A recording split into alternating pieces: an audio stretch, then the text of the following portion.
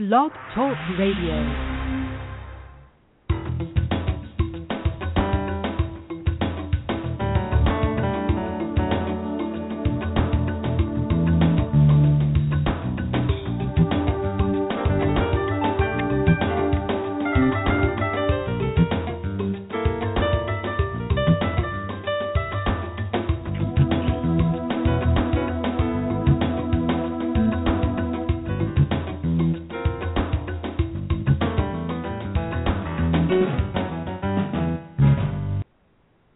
Welcome to Straight Talk Radio, where we talk about all sorts of things like technology and business, politics, and culture.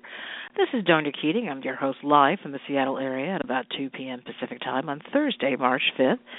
Listeners, dialing 646-378-0261 will patch you right in for live on-air questions or comments. Raise your hand by pressing 1 on your keypad, and there's a chat option, though you might want to open a Blog Talk Radio account first so it works for you. So this afternoon, all right, so Leonard Simon Nimoy. He died on February 27th.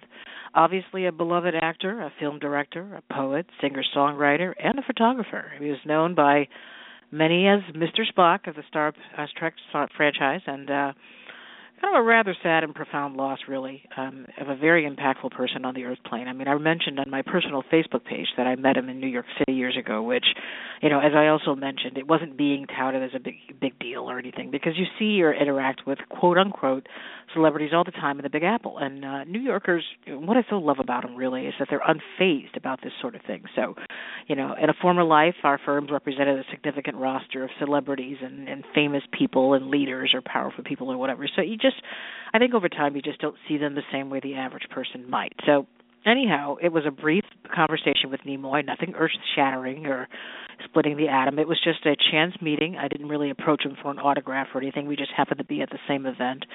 And he was just very gracious, and he was a generous person. He had, gave his time. He was intelligent. He was witty. He did all of those things that you would typically expect of someone of his caliber, and it just goes without saying that he's really going to be missed in this world, and certainly not forgotten by many, many, many people. So Charles is with me today. Hello, Charles. Are you out there? I am out here. Hello, hello. You are a Trekkie, a fellow Trekkie. Not that that's all we're talking about today, but what are your thoughts about Leonard Nimoy? Well, I think he was obviously an inspiration in terms of what he represented. He represented, I think, the triumph of logic and reason and technology over backwardness in a lot of ways. And I think that his inspiration, I think Star Trek represents so much more than just a sci-fi show. It was like the definitive sci-fi show of its time. In fact, so many things now we compare, like, is this technology now available? Look, we envisioned this in Star Trek, and now it's real. So, I mean, it was so far way ahead of its time, considering it was back in the 60s that they made the first shows. I mean, it was 64, 65 when they were producing these shows. And so it was really revolutionary, and it wasn't just about technology, but it was about human dynamics and evolution, and how would we, as if we were a superior race meeting somebody, how would we treat them? How would we treat or deal with if we encountered a race much more superior to us? I mean, it just had all these different dynamics that were part of the show, and of course, Spock and Leonard Nimoy's character was he had that role of science officer that was really a key role. It wasn't just, the traditional captain running out and doing things. It was people looked to Spock and the role that he played in logic and understanding. And I think it was just it was like a meme that represented progress. And I think that's what a lot of people represent when they think about Spock. They think about not just logic and intellect, but they think about, progress and where we, want to go as a species. Not that it's completely devoid of emotion, as we knew. Spock had emotion. He just didn't show it. So I don't want to take that much, but that's how it's for me. Yeah, exactly. And that was even about, the everything that was the whole setup of Star Trek and all of the different stories and plot lines and arcs and characters and what they represented. I mean, it was very futuristic, very foretelling, foreshadowing. And you think about, the Borg and the assimilation piece, and then Spock, like you said, where he was part of the Vulcan, which was a very logical and scientific type of a group, but at the same time he was quote-unquote mixed race because he was half Vulcan, half human, and all of that implied, and just different choices, like you said, being able to have emotion, just choosing not to show it, and for whatever reason, so that you can get to the end point without the quote-unquote drama. And then, the Ferengi, and I mean, there's so many different things that happen there, in terms of human dynamics that were actually being played out in that series that really do extrapolate out to society at large, especially even now. So it was a very interesting show, and and the thing I like about, since we're talking about Spock and Nimoy, is that he wrote the first book after he started doing the show, and it was I Am Not Spock. So for people that never read it, and they just looked at the cover of it, I mean, there are people that really kind of push back because they were like, this guy is just, we love him so much and he's brought so much to us, and yet, here we can, as far as we can tell from the title, he's rejecting that. And that wasn't the case at all, really. I mean, in the book he was talking about the differences between himself and the character, but also the similarities. And then he, 5 years later, I think it was, he wrote I Am Spock, and he sort of came full circle, or he just kind of fleshed out the circle, where he talked about how much the character has shaped his life since he was in character for so many hours of the day and days of the week. And he said it actually helped him to become a more calm and logical and peaceful and caring person. So in a lot of ways, we were reading some articles when we started preparing for this, and even right after he died. And, of course, there's always somebody out there in the media or in the blogosphere or on social media or wherever that has to find a way to pick a fight. And so this fight was, oh, my God, you guys keep referring to him as Spock, and he's so much more than Spock. And, most of us already know that. Don't pick a fight. The bottom line is that this is something that actually even helped him, this character, to be a better person. He was very much into a lot of different areas in his life. He was very caring. He was very embracing. He was very inclusive. And I doubt the last thing that either Spock or Nimoy would want is anybody out there trying to pick a fight about how someone didn't know or didn't recognize or acknowledge him beyond his character. So I just thought that was, like you said, very prescient in terms of, how people behave when there's so many other things that they could be doing instead. So I don't know. It was. I obviously didn't meet Spock outside of like you did, and I think I did go to Comic-Con conventions. I think I went to one, maybe two, many years ago, and obviously it would probably have been strange to run into Leonard Nimoy, and obviously you can separate the man from the character, but that character was so strongly identified with him and was such a positive force, a role model. I think, as he said, he wrote the book, I Am Not Spock, to basically, hey, remember, I'm a human being and I have all these other attributes beyond just Spock. And I think he wrote another book later that was, I Am Spock. It's kind of like saying, I am and I am not this character, representing the fact that, there are attributes to his character that I think we all aspire to. And I think that was kind of cool. Yeah, he was also political, too. I mean, I was reading a New Yorker magazine article the other day about how he struggled in the beginning with when he decided to be an actor. I mean, I think he started at 17 is when he decided that he wanted to do this. And the turning point came for him when he was a cab driver. He was in Los Angeles, and he picked up a young John F. Kennedy to take him to the airport. And so apparently Kennedy said the competition for both, political life and celebrity status or acting, they were harsh, but he said that there's always room for one more good one.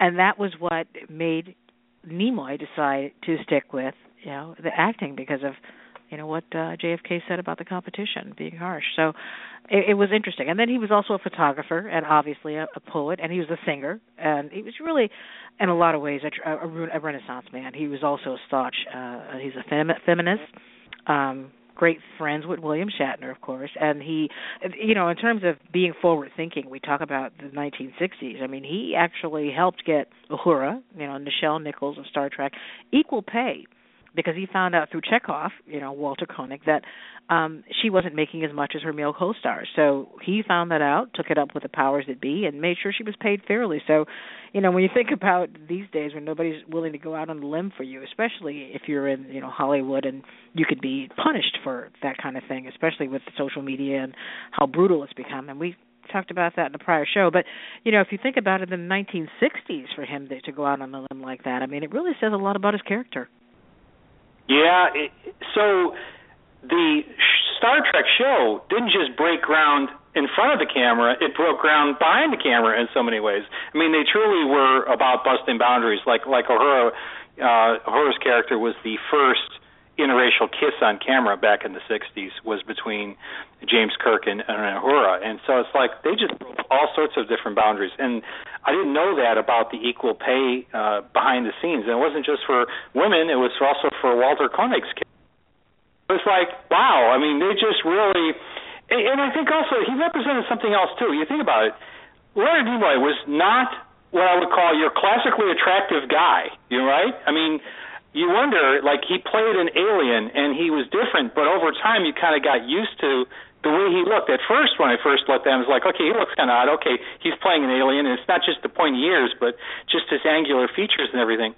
But I think he also represented something that says, that doesn't really matter so much when you're coming from such a place where your value, I mean, him as a science officer, he just brought a whole other dynamic. And you look at some of those shows from way back in the day, there was so much that was just about the appearance of something, and they just didn't have the substance. It's not surprising that something like Star Trek rose above its peers, not just because it was about something cool and different, but it was also their energy. They were really about breaking out and doing things that were important and different and new and challenging boundaries. Well, first of all, I got to say a couple of things, and that is that I've seen some pictures of him from when he was younger, and he, I don't think he was an unattractive man at all. I mean, I think he was a little more angular as he got older, obviously, but I saw some pictures of him when he was younger, and he was very attractive. And as far as Spock, oh my God. I mean, I think any woman with a brain was probably salivating over him at that point. I mean, there was a story, and myself included, I mean, I was definitely a Spock fan, much more so than Kirk.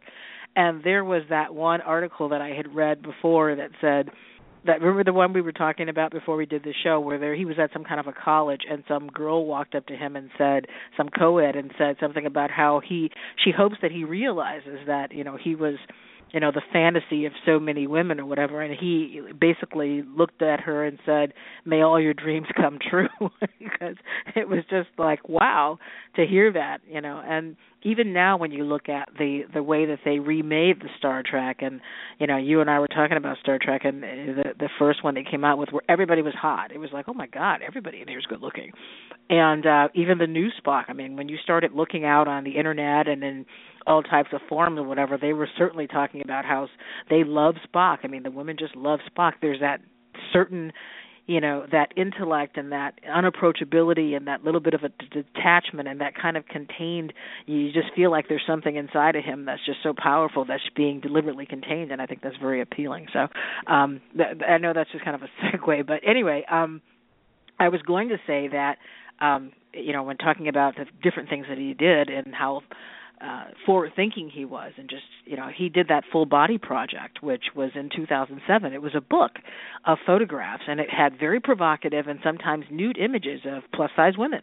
So he was trying to showcase the average American woman and what she looks like, and he was trying to push back against Hollywood's fantasy ideals. And so he, from that, received rave reviews and critics, but even the critics applauded his tasteful and respectful approach and the effort that he was undertaking to try to, set things straight. So, and then what else did he do? He didn't just, people talk about Star Trek, but he directed 3 Men and a Baby, with a movie with the three dads. I think that was Steve Guttenberg and Ted Danson and Tom Selleck and so many other things. Do you remember anything else that he did? I know that. Yeah, he mentioned about how his family was blessed with talent, and I think it was one of his relations, found Bruno Mars and different things. It was the person that discovered Bruno Mars and helped develop him. I think it was his nephew or something. But it was a stepson. Or stepson or something like that. And it was like, yeah, he was just very comfortable. It was just like he was on a radio show, and I just happened to tune into this radio show and like, man, here's an interview of Leonard Nimoy. Okay, what the heck? What are they talking about? And he was just kind of talking to him about all sorts of different things, and the thing that came across for me is just how comfortable he was. He says, "What's not to like?" I'm sitting here on my in my office having a radio interview, and then I'm going to hang up my phone. I'm going to go sit on my deck and hang out and drink a drink and have fun. He says, he was basically saying, this is the good life. He was really enjoying his life, and I think it allowed him that flexibility, his success, to kind of explore different boundaries in different areas. And, of course, I'm sure his name obviously opened doors. A lot of people go, Leonard Nimoy wants to do what? Sure, let's open some doors. I think that's absolutely, you want to see somebody who is a celebrity, but who takes a stance on something and says, let's see if we can do something kind of interesting or different that kind of explores and expands the human boundaries, the human dynamics. That was something else that I thought was interesting that the show did, is it didn't just represent new gadgets. You kind of, if I watched it, maybe I read too much into it, but I looked at like they at one level portrayed kind of humanity evolved. And then as time went on, a lot of stories kind of went back into, people still are greedy and still people still have these issues and all that.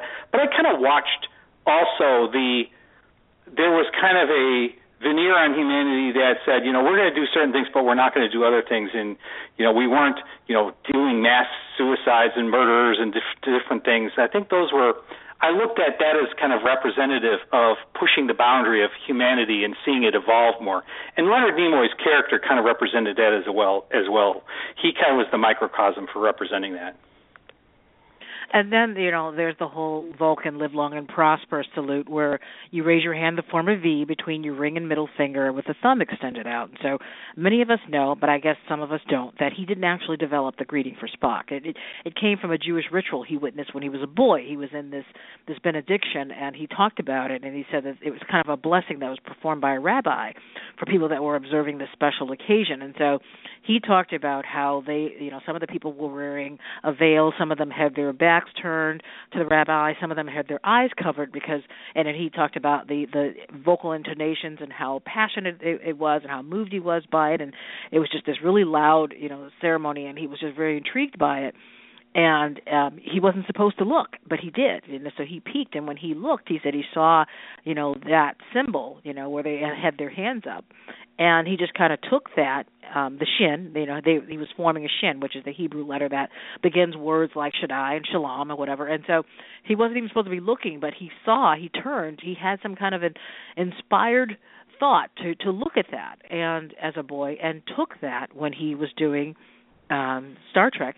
And they were doing some scenes, and he said that they asked, what should we do here as a symbol or whatever, and he introduced that, and it just took off immediately, and something that he will be known and associated with forever, I think in a lot of ways. And so it's really kind of interesting that the Vulcan live long and prosper salute, and to have the presence of mind when you circle back and think about I am Spock, I am not Spock, and how he so easily crossed back and forth into his life and his role in bringing things back and forth across the line into those experiences.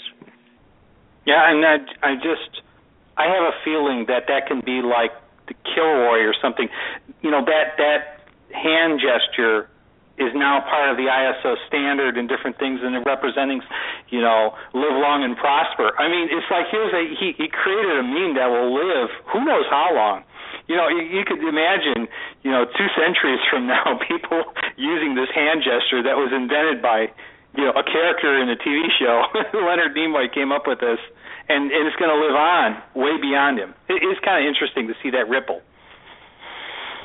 And there's always we're all, that's one thing about life. We all know that we're going to get out of here dead. So I mean, but and my point to mentioning that is that when somebody dies, especially if they're a celebrity or they're somehow prominent in the news, whatever it was that precipitated or that caused their death becomes kind of it becomes uplifted or upheld as another, there's another message in that. So, for instance, when Robin Williams died, what he got people to talk about was not only him and not only the many things that he did and the way that he impacted people, but we started talking more about suicide. We started talking more about Parkinson's, and we started talking about those issues because they were related to him. So with Leonard Nimoy, it's chronic obstructive pulmonary disease, or what we know as COPD.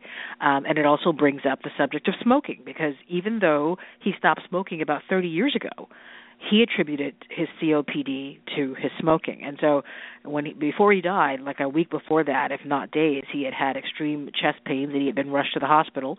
And he came home and everybody, I guess, thought he was going to be okay, even though I think some people had said, or some articles said, he was kind of end-of-life COPD symptoms. And then he died, obviously, a few days later at his home.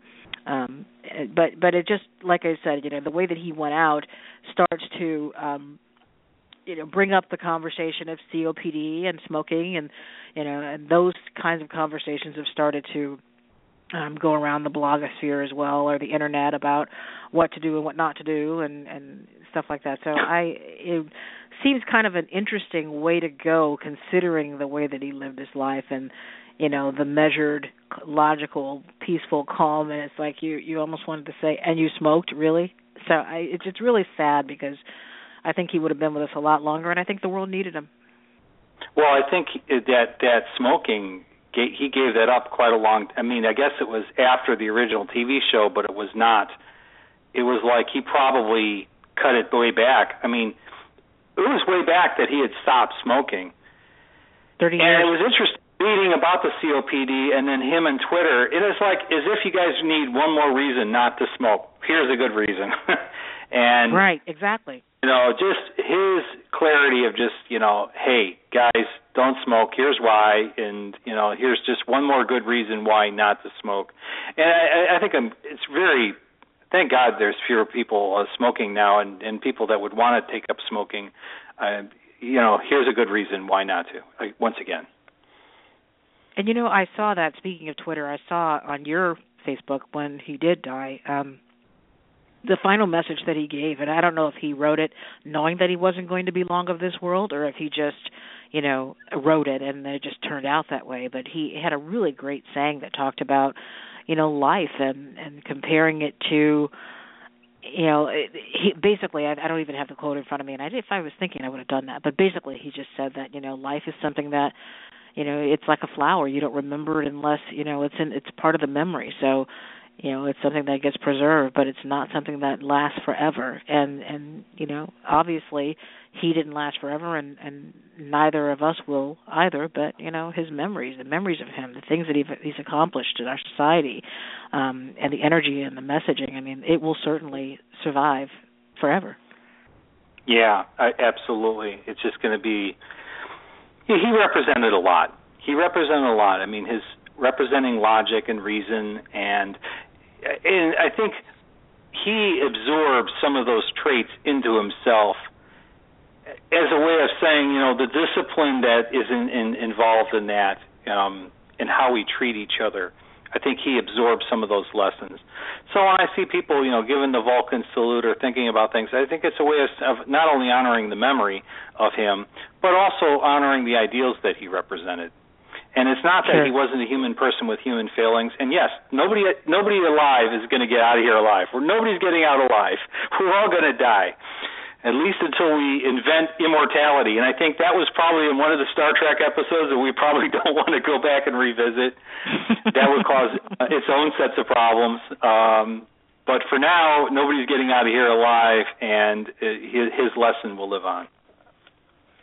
Yeah, and I don't have much more to add. I mean, but I would definitely say that for many years, I kind of got the joke, from people, or the teasing, I should say, about being Spock, and whatever. But I think that it has really helped me in a lot of ways, especially now on the internet, where or dealing with people. There are a lot of things that you want to say, a lot of things that you think, and it's not that you're not willing to stand up for the right thing. It's just that you get better at choosing your battles wisely. And I think that in terms of the effect that someone like Spock or a Vulcan would have on society, that's certainly the one that it had on me. So whether that's good or bad, or I'm going to end up with an ulcer someday, who can tell? But I think for now it works for me. So I'll leave it at that. Any other closing thoughts from you, Charles? Well, I was going to say one other thing that he represented is he represented in his character and in his persona and in his real life a kind of coolness. I mean, he made geekdom cool, even though he wasn't obviously truly Spock, the science genius. He represented that. So, he inspired, I think, geek coolness long before that became the standard or the reality. And so he was kind of one of the first forerunners of that whole meme. And I think, we should welcome what he's been able to accomplish over the years with that. So, yes, absolutely. But as far as final thoughts, he'll be sorely missed. And thank you, Spock, Leonard Nimoy, for all of your great contributions over the years in all of your characters and your forms, in your videos and photography and just general humanity in terms of everything he's accomplished. Outstanding person. Again, thank you for his legacy. Absolutely. So I want to thank you all for tuning in this afternoon and let you know that this broadcast is going to be a podcast shortly here at iTunes, and you can follow us on Facebook at /STR8 Talk Radio. That's Sam, Tommy, Roger, the number 8 in Talk Radio. I've also learned that we have been added to a lot of different channels in terms of carrying our show. I don't have them right now, but check our Facebook page for that, or even our website page for that. Don't be a stranger. Let us know what you want to talk about, or people you want us to talk about or talk to. So we're going to sign off here, Donia Keating, at about 2:25 p.m. on Thursday, March 5th. A very happy 32nd birthday to my dear niece, Keisha. Hope you're out there having a great day, and we will see you next time.